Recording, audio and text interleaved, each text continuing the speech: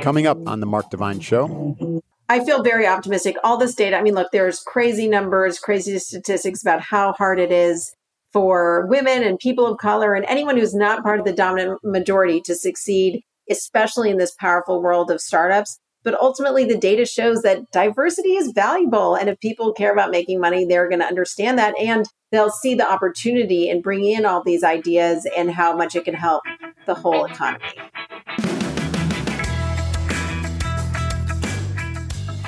Hi, I'm Mark Divine, and this is the Mark Divine Show. On the show, I explore what it means to be fearless through the lens of the world's most courageous, compassionate, and inspirational leaders. I talk to people from all walks of life, including Stoic philosophers, psychedelic researchers, startup entrepreneurs, and journalists and TV experts, such as today's guest, Julia Boorstin, whose new book, When Women Lead, is out from Simon & Schuster. Julia is CNBC's senior media and tech correspondent, has been an on-air reporter since 2006.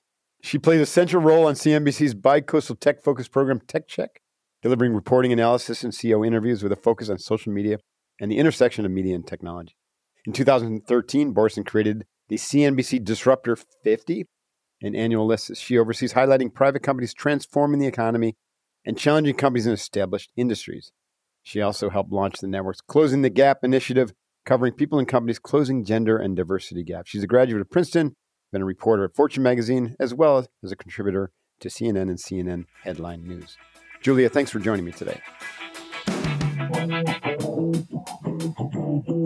Julia, super stoked to have you on the Mark Divine Show. Thank you very much for your time today. I know you're super busy, but I'm so happy to be here. Big fan. Oh, well, that's cool. And you were talking about box breathing. Did you learn that from me or just where did that come from? You know, I learned it at a conference, and I think it was one of the speakers was talking about, I think it was Brene Brown who was talking about it. And she, I think, referenced you. She got it from me. Yeah, I think your pal. So she referenced you. And then when I left that conference, I thought about all those times that I was about to go on stage and do a live interview and my heart would start pounding. So I went down the rabbit hole and discovered your work. And I'm a big fan of box breathing. It is essential to the intense job of interviewing CEOs on television. I love it. Maybe the one enduring contribution that I've made is basically free for everybody. It's amazing. It's so valuable. I think everyone needs to know about it. I know. We'll talk about that too. Maybe, we're going to talk about female executives and leadership, maintaining composure and just being calm and collected and like the Navy SEAL who's like the calm one in the center of the firefight. That's something that women generally do pretty well. Well, it's something that women they've had to do well if they want to succeed, especially in environments where they are in a tiny minority.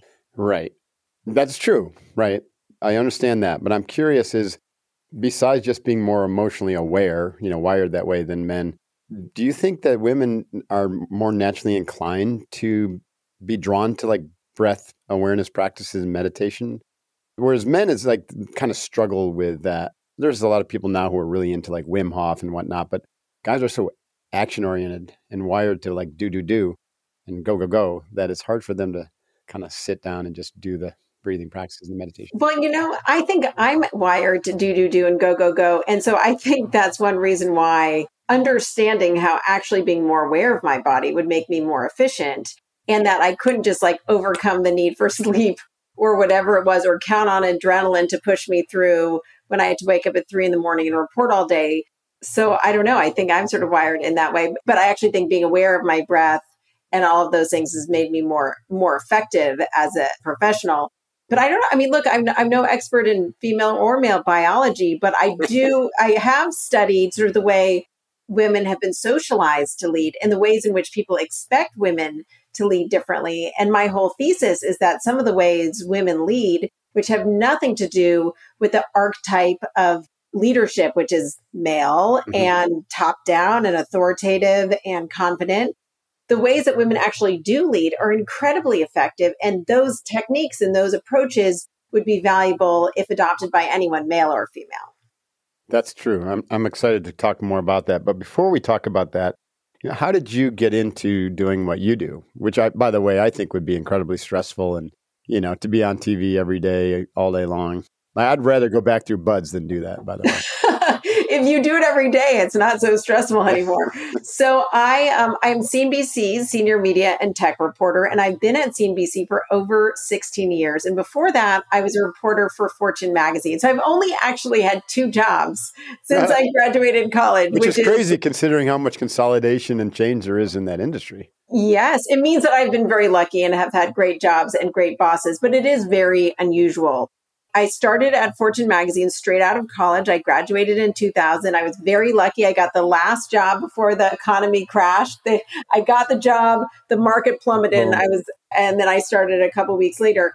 And when I was at Fortune, I started appearing on CNN, which at this time was owned by the same company as Fortune.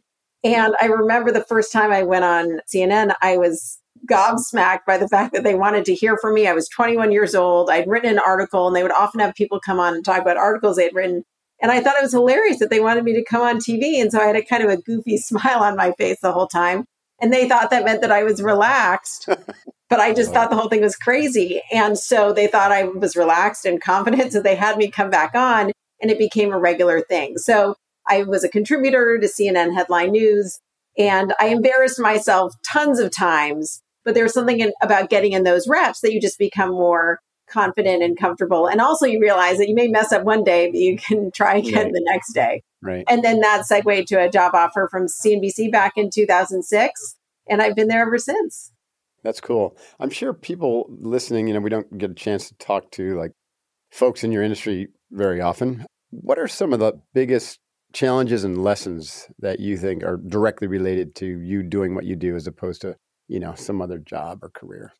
Well, the thing about being a TV reporter, and I like a lot of things about it, but one of the things that I like that's the opposite of writing a book is that in TV, you just get up every day and you try, and maybe you pitch a story and you fail and you try again, but it's this constant cycle. So in a way, it lowers the stakes, and it makes me more willing to take risks with the stories or take risks with the ideas that I'm putting out there. And it makes you totally used to rejection, whether it's by your boss saying, that's not a good idea, go back and try again.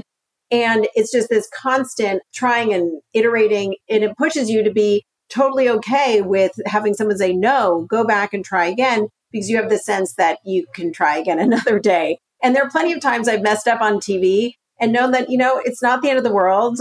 I may have fumbled a word or two, but I'll be back at it tomorrow and do better next time. So I think it feeds into my natural instinct to push myself to improve, because there's always a tomorrow where another story you could try or a new angle, and just so much room in a way to be entrepreneurial with the storytelling and the types of things you're going after. Are you doing like journalistic reporting where you have to like research and be an expert on something, or is it scripted?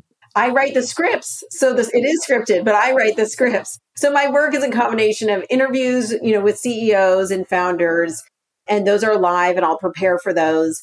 And then reporting out stories and then delivering them on television. So I'll write the script and then effectively read it on television, though hopefully it doesn't look too much like I'm reading. And then I'll also do these things called crosstalks, where there might be breaking news and I'll deliver it instantaneously without a script, or there'll be a topic and then the anchors will have me on to converse about that topic and ask questions. And then another part of it is co-anchoring and sort of being part of a group asking a guest question. So a lot of different muscles you get to exercise all the time. Oh, that's cool. I'll help you write the script when you interview me, okay? That would be cheating. So biggest challenges or like screw ups that you've had that maybe led to doing things a little bit different? Well, challenges and screw ups are different things. That's I true, think screw ups can be okay. Like I always think back on, early in my career when I would appear on TV, there were a couple times I said goofy things like, they say, thank you for being with us. And I would say, thank you for being with us. Just like goofy things that are embarrassing. But I think that screw ups in a way are not goofy. And I think my biggest challenge was learning how to take risks. I've been so lucky in so many different ways in my career. I feel like I started at an amazing time. I've had phenomenal mentors. But I think knowing when the right time is to take a risk and pushing myself has been my challenge, because it's so easy just to stick with the status quo. And it was a big challenge to decide to take on the project of writing this book and to know when to push myself out of my comfort zone. And now I really love getting outside my comfort zone. Right. But when I was a young reporter at Fortune magazine, it was much, much harder. So When did you first start to develop this interest in women leadership or women leaders?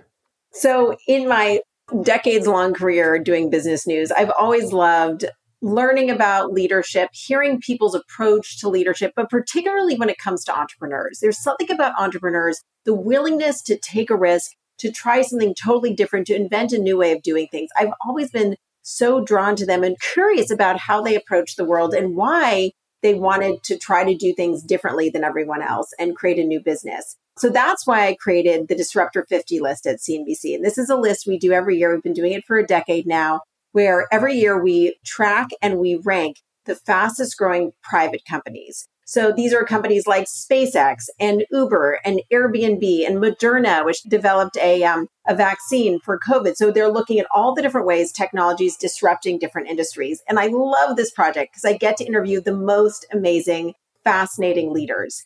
Separately, I was also working on a project that we created called Closing the Gap, looking at the individuals and companies that are working to close gender and diversity gaps.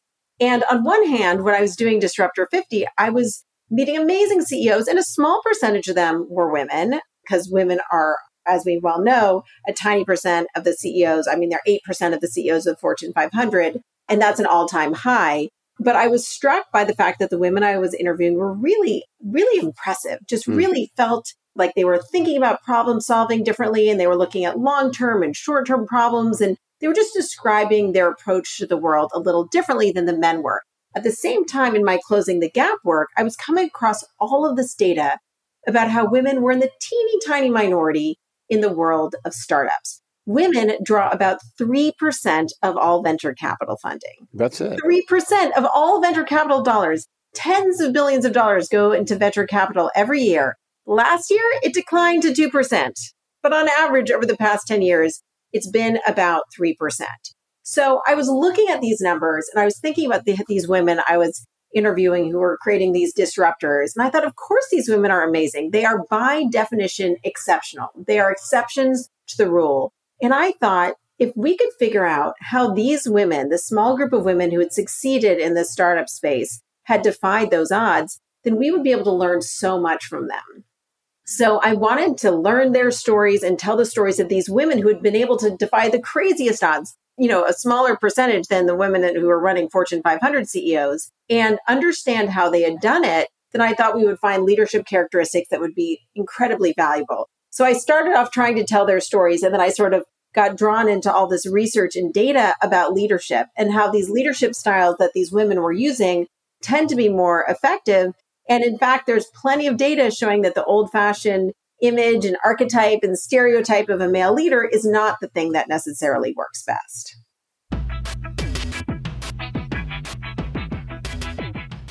Okay, we're going to take a short break here from the Mark Divine Show to hear a short message from one of our partners. You've worked hard for what you have. Your money, your assets, your 401k, and home. Isn't it all worth protecting? Nearly 1 in 4 consumers have been a victim of identity theft. LifeLock Ultimate Plus helps protect your finances with up to $3 million in reimbursement.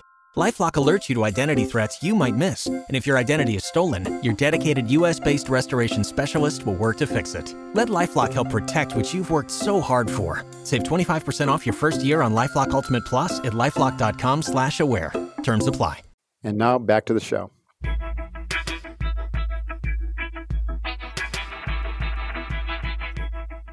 You wouldn't know this, but I'm immersed in my PhD in global leadership and change at Pepperdine right now. Awesome. And we've just had incessant conversations about this very topic, and it is fascinating. And I'm curious, why are there only 2% of women entrepreneurs right now? Because it seems like the opportunity would be equal. Totally. And by the way, there's plenty of data showing that when VCs invest in female-founded companies, they yield higher returns and also returns faster. And yes, sometimes the VCs want to be playing the long game and have a few crazy upside wins, but for solid returns, those female founders are more likely to yield returns faster. So it's interesting because, it's about 3% of dollars and 6% of deals, which means women are getting 6% of deals, but their average check size is smaller if they're only getting 3% of dollars. So I was really curious about this because, look, investors like money, right? They want to make returns. So it's very confusing that they would be giving up on this opportunity. But then digging deep into the VC community and the way venture capital firms work, it really comes down to pattern matching. And the fact that investors at these VC firms, they can only make a handful of bets every year. And this is not a malicious thing to exclude women. The natural instinct is to go with types of people who have worked in the past. So confirmation bias, right? They've got to go with what makes them comfortable. Yeah. And it's like they want to match a pattern. They want to look for the next Mark Zuckerberg. And they haven't seen a lot of female CEOs who have been successful. There isn't the same natural path. If they want to invest in someone who has an engineering degree from Stanford and worked at Microsoft and sold his first company to Google, that type is more likely to be a guy. Sounds like a great opportunity for us. Let's start a VC fund focused on women entrepreneurs. There's a great opportunity there. And that's what's so interesting. There's a great VC out of Philadelphia. His name is Josh Kopelman, and he has a fund called First Round Capital. So about 10 years into his fund, he said, we should review all this data. We do early stage investing. Early stage investing tends to be a bit more on the founder than on the idea because these ideas aren't fully fleshed out yet. And he said, let's go back and study what really worked for us for the first 10 years. So they did all this data and they found out that not only were the female founded companies more successful, the better outcomes, but in their top 10 companies, of the top 10 outcomes, women had led more of them than the overall representation of women they had invested in. So Josh was like, this is crazy. We need to take this data and do something about it. He realized one reason they weren't investing in more female-led companies is because the partners they hired were all people they had invested in. If they invested in more male companies, then they're more likely to hire those guys. So he said, wait, we need to hire some of the women we've invested in. So he hired some female partners, and he noticed they were getting totally different kinds of deals. Women founders are more likely to go to the women funders, and then women are more likely to invest in female-led companies than men are. So he said, let's change the way we hire our VC investors. And also he changed the way they run meetings. He wanted to make sure that everyone's voice around the table was getting heard. So he would have people take a vote before they started the discussion. Because otherwise, if people started a discussion and someone disagreed with the guy who's loudest in the room, they'd say, I'm not even going to bother voicing my opinion or sharing my opinion because I've already lost. I've been steamrolled by the loudest guy in the room. So he created systems to really try to equalize the conversation and make sure that everyone gets a voice, which, by the way, helps introverted men as well as women who may feel less comfortable speaking up. And he found it's been incredibly effective for their business. So that's what I'm so optimistic about is once people look at the data, they're going to see the power of investing in a diverse group of people. So based upon your research, and we can get into leadership qualities as well, but why are the returns higher for a female-led entrepreneurial endeavor? There are so many reasons that come into play. In the startup space, one thing that's really interesting is women are more likely to describe their companies, like when they're pitching, describe their companies as they are now. They're giving a very practical, data-driven description of what's happening at their company. Men are more likely to describe their companies as they see them in a year. So a little bit more bluster. So you may get more exactly what you're investing in if you're investing in female-led companies, as opposed to the projection. There's also data that in times of crisis, women are more likely to make decisions based on data rather than ego and are more likely to pull in ideas from around the room or from around their organization and be more communal in their leadership. So they're not saying, this is my plan, I think we should do this, everyone follow my lead. They're saying, let's try to figure out the best scenario, everyone share your ideas, and let me gather information from the group and pick and choose the best pieces from everyone. So that more communal leadership can be incredibly valuable, but especially in times of crisis or uncertainty when things are changing quickly, it's really valuable to be able to go down to someone on the ground and say, hey, what are you seeing here? And go all to every different corner of the organization to gather your data. So is that a leadership style, what you're describing there, or is it just a skill that they have? I think that's a leadership style, this idea of communal leadership and communal, which is sort of inclusive leadership. And that's something that both men and women can do. It's something that women are more likely to do, but I hope that more men see the value in leading that way. Yeah. Now, I've definitely heard the term inclusive leadership, and it's generally used in the context of diversity and also everyone's voice being heard. And you just described a particular strategy. What are some other strategies that you've seen that lead to inclusive leadership? Well, and I would say this strategy in particular, I would call communal leadership. And this idea that you want the community to participate. Inclusivity is part of that. But I think this idea of bringing in the community is really key. I think there's a lot of data about the value of leading with empathy. Women are found to be more skilled when it comes to empathy. There's a really fun test that I don't know if you've ever tried out, the reading the mind with the eyes test. And I tested myself against my husband on this, and I totally beat him. But you do this test, and it shows you pictures, a black and white photo just of someone's eyes, just the space right about what their state is. You have to guess what their feelings are. And so I scored really high, and my husband was like, okay. But there are all these studies showing that women are more likely to be able to guess what someone is feeling or thinking. Mm-hmm. If you apply that to leadership, it's hugely valuable. Mm-hmm. And a big part of that I notice in my reporting and interviewing women is a lot of it is taking in all the context and also thinking about solving the big picture problem. There were a number of women in my book who talked about how they didn't want to just drive for like near-term results. They really wanted to solve for the big picture. And there was an amazing woman I interviewed. She's the CEO of a company called City Block Health.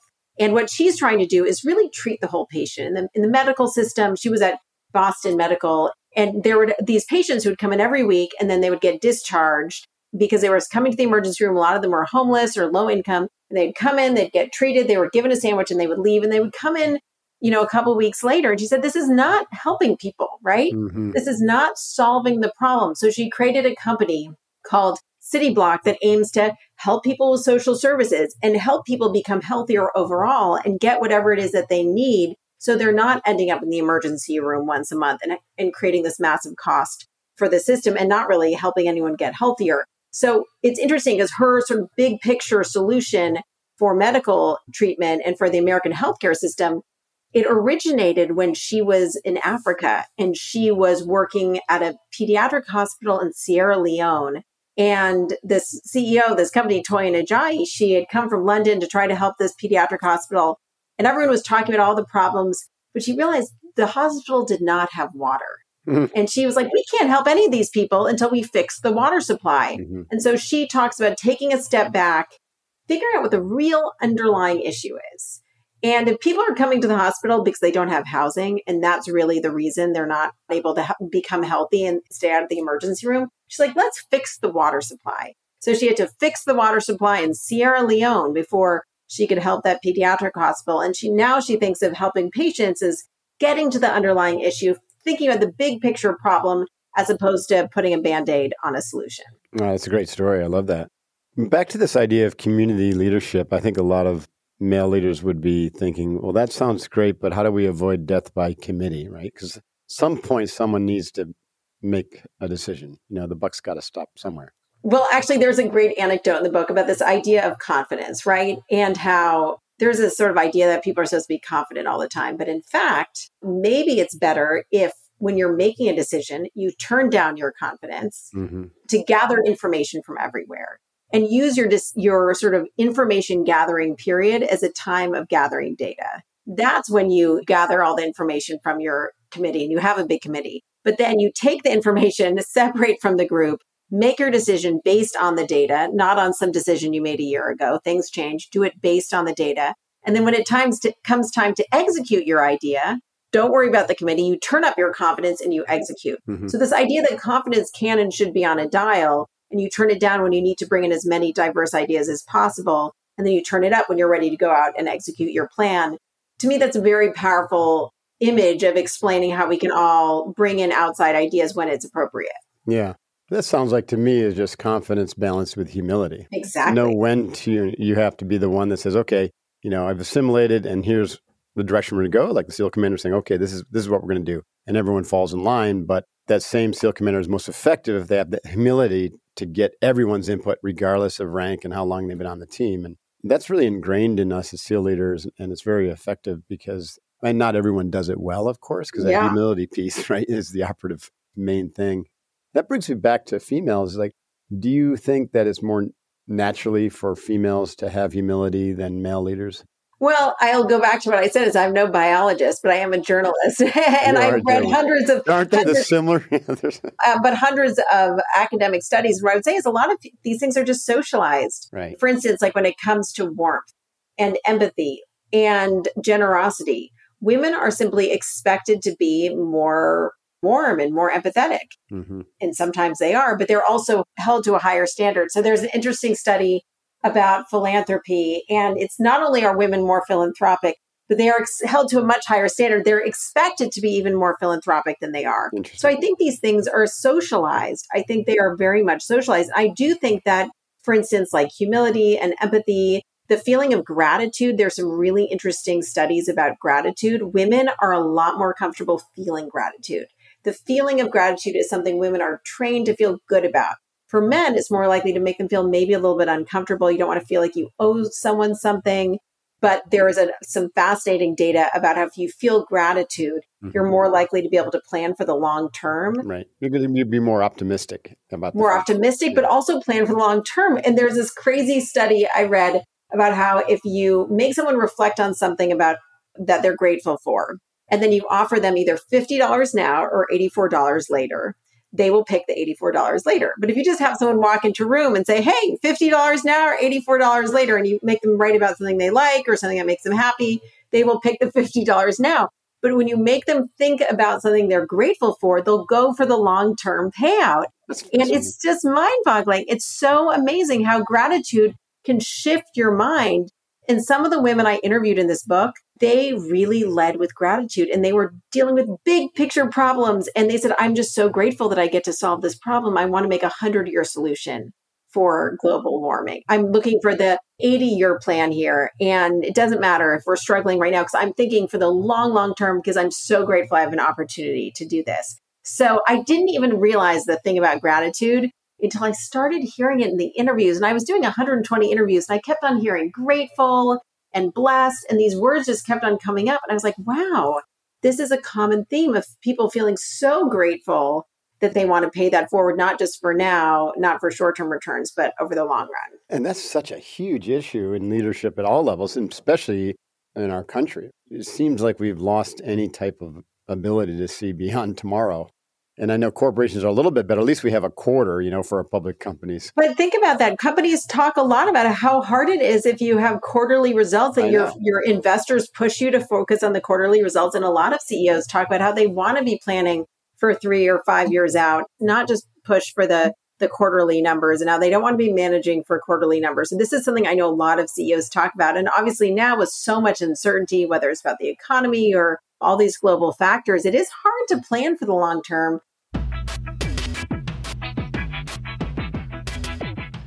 Okay, we're going to take a short break here from the Mark Divine Show to hear a short message from one of our partners. And now back to the show.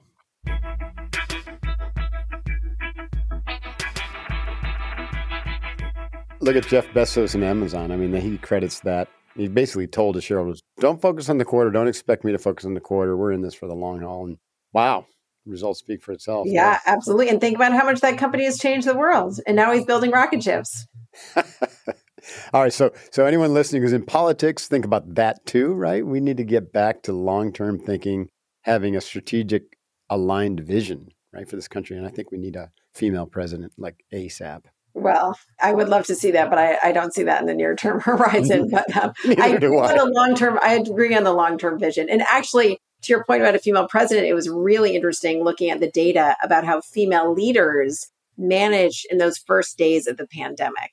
And there were some fascinating studies in my book that you'll have to read about how, and my book is largely about business, but the data about female leaders of countries and states during the pandemic is just mind-boggling. I couldn't leave it out. It's relevant to business leadership as well. But one of the studies just here in the US that I thought was really interesting is that they looked at governors, male and female governors, who delivered messages in the early days of the pandemic about what people were supposed to do. Female governors and male governors, they went back and analyzed all the data about what words they said. They can, analyze all these speeches. They found that even the governors, the male and female governors who were delivering the same message, the women were more effective in getting people in minimizing deaths effectively. And they found it was because the way women explained the rules. And it was with a humility and it was a confidence in the plan, but in a humility in that they were grateful to all the other people who helped make them create this plan, and also an empathy to the challenges of being in these crazy times. And communicating in that way was incredibly effective, and so effective that there was a marked difference between the outcomes for male and female-led states. And then for the countries, the data is just fascinating that female-led countries were more focused on the long-term health benefits for the country and were willing to take an economic hit up front because they knew that it would minimize deaths over the long term, whereas the male-led countries were more concerned about preserving the economy near term and weren't planning as much for long-term health outcomes. Fascinating stuff. And the fact that the outcomes of those studies for the countries and the states were so similar really, really says something there. Right. That's fascinating. I want to come back. You mentioned Brene Brown when we were chatting before we started, and, her work on vulnerability and shame. And, if you look at I've never been to a seminar, but you were, but I'm willing to bet that most of the people in the audience were female. Yeah, she's a huge, I met her at a conference, and I was just telling you, she taught me the block breathing that's been so effective for me. But her work on vulnerability, I quote in the book as well, because there's a lot of data about how vulnerability is an incredibly valuable way for leaders.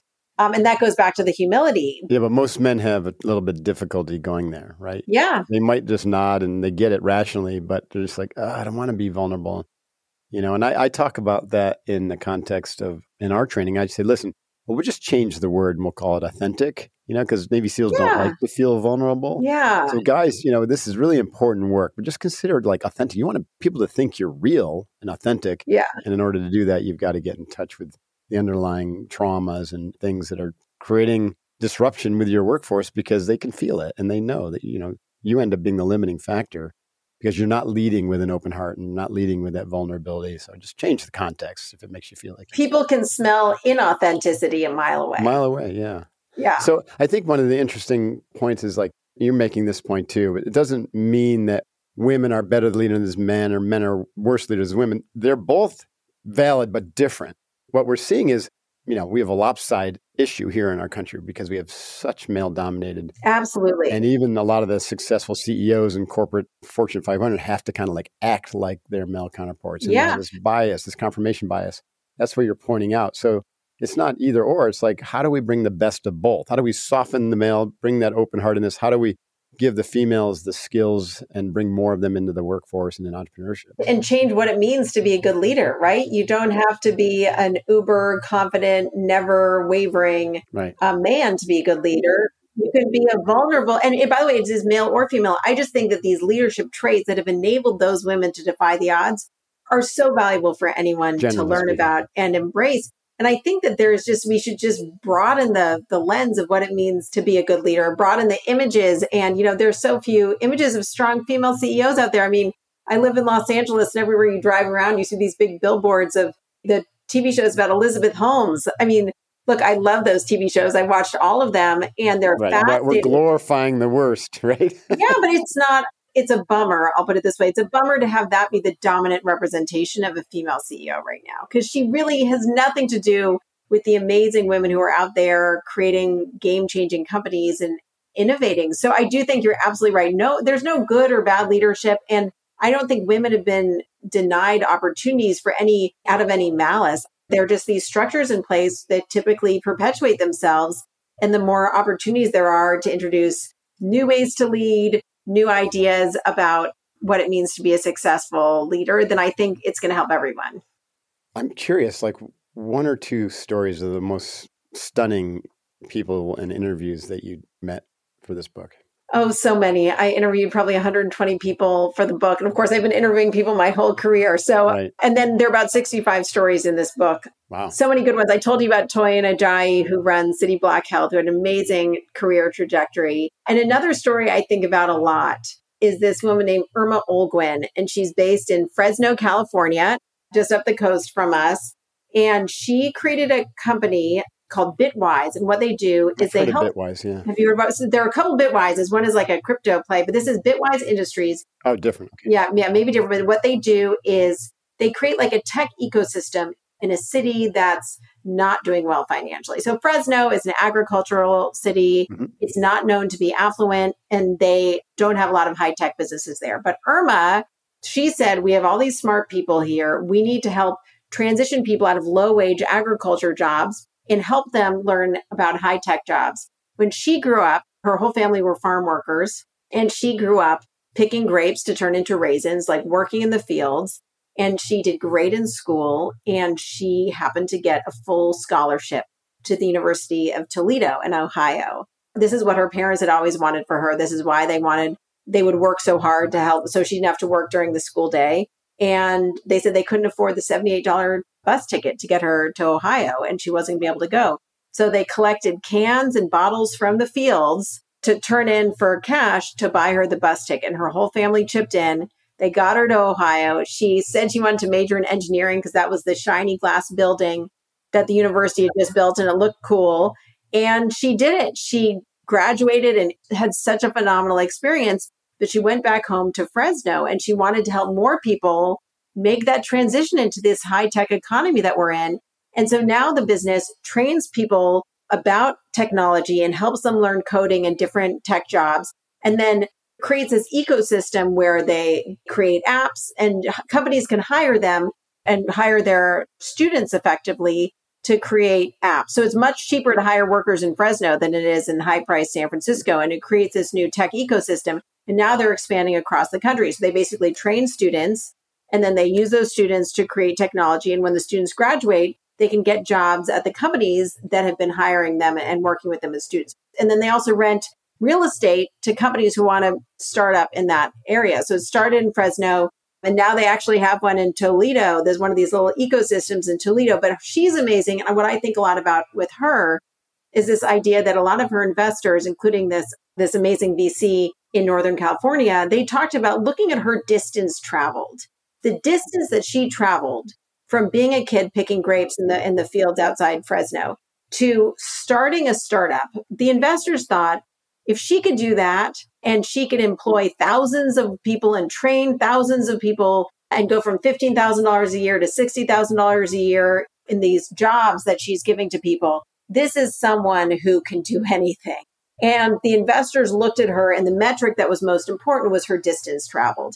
And I think that introduces this other way of thinking about who should be invested in, who has opportunity, and who has potential. You know, there's this whole idea of resumes are an outdated way of looking at people's potential because it's just their experiences, not their potential. So I think about Irma a lot and how there's so many people out there like her who have so much potential, and she's trying to give them that opportunity to grow the way she did. And there are just so many women who've changed the way we live. I mean, if you think about the retail industry, there are 3 women who created companies that have just transformed the way we think about commerce. One is Rent the Runway, and that's about renting clothes instead of buying them, sometimes on subscription. The other is Stitch Fix, which makes the expensive experience of having a stylist very accessible. And the other is the Real, which is all about the circular economy. Mm-hmm. Anyone can afford super fancy designer clothes if they're used, and then you can always sell them back into that ecosystem. And so it's interesting looking at the ways women have transformed these different industries in particular. That's fascinating. I can't wait to read the book myself. I've been wanting to interview more female entrepreneurs. Well, you'll get lots of ideas from the book. And I will. And I'll have to reach out and maybe pimp some contact information from you. Happy to help. Because, we definitely need to get their story out and to share, what's making them successful and the ideas that you talk about. And so I appreciate that. And I am optimistic because I see so many more entrepreneurs leading with a social impact mission that has to be front and center. And their mission has to it's got to be good, do good. And I think obviously you're seeing that because you just described some great examples of that. And it's not just female entrepreneurs, but I think this whole young generation. Female entrepreneurs are more likely to found purpose-driven companies. Is that statistically speaking, or are you just from your research? Yeah, you'll find the data, you'll find the book. So female entrepreneurs are more likely to found purpose-driven companies, particularly in the area of like environmental purpose. And there's other data, and this data is sort of hard to parse because there's a lot of it, but showing that purpose-driven companies perform better. There's data showing that purpose-driven companies do better with consumers. It's easier for them to retain employees. And sometimes they perform better in terms of returns. One thing that's interesting is I remember asking some of these women I interviewed who had purpose-driven companies, why was it so important? Like, you could have done this as a nonprofit. I mean, you're doing microloans in India. Why were you doing this as a company? Like, why not just get donations and do this as a nonprofit? And they said they didn't want to be beholden to philanthropic decisions. They knew they would have a bigger impact as a business than as a nonprofit. They could scale faster. They could help more people. They knew they would have a much bigger impact. And another woman told me, she said, having a purpose makes it so much easier to push through when you're at the end of your rope. Being an entrepreneur is hard. If you didn't know that you were helping people at the end of the day, it would be so much easier to give up.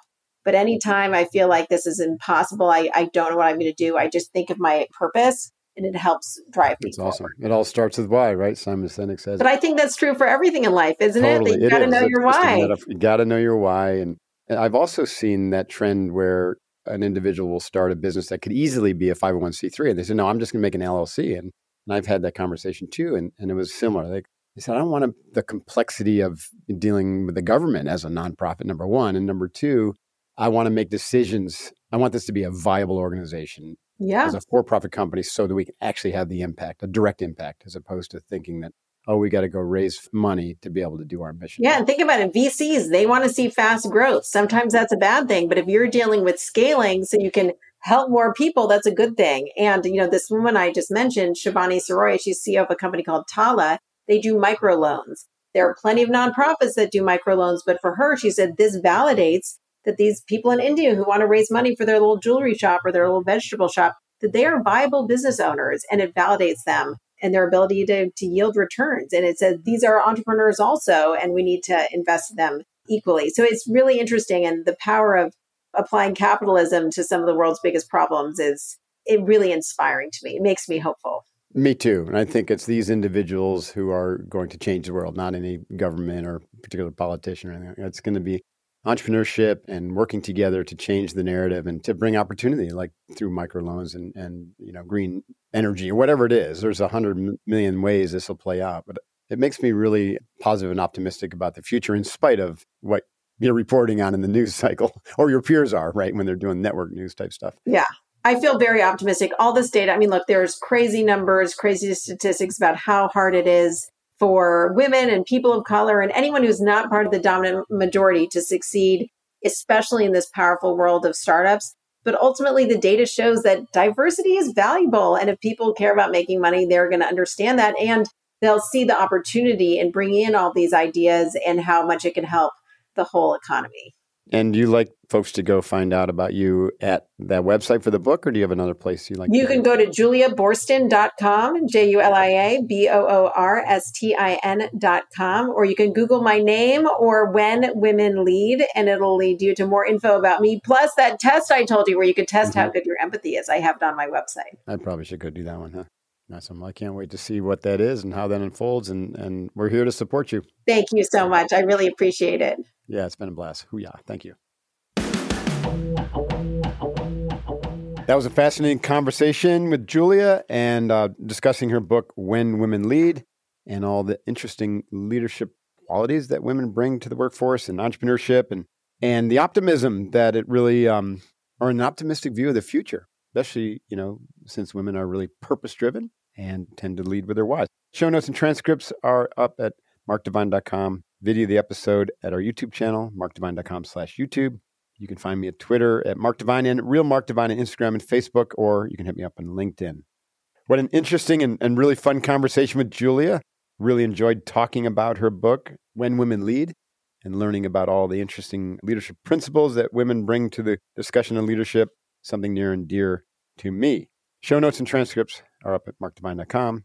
And you can find the video up at our YouTube channel, markdevine.com/YouTube. Quick plug for the new newsletter, Divine Inspiration, which comes out every Tuesday, where I bring you my weekly blog as well as a synopsis of the podcast of the week.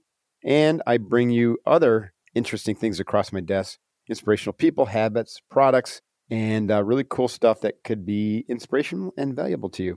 So go to markdevine.com to subscribe if you haven't done that already. Special shout out to my amazing team, Jeff Haskell and Jason Sanderson and Q Williams and Jeff Torres, who help bring the Mark Devine Show with incredible guests like Julia to you every week. Really appreciate reviews and ratings. It helps other people find the show. It helps keep us on track to get 5,000 five-star reviews by the end of this year.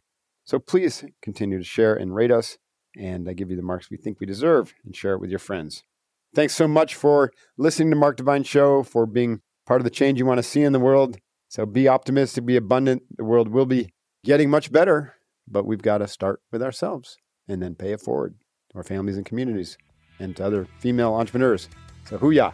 Till next time, stay focused, be unbeatable. This is Mark Divine. Out.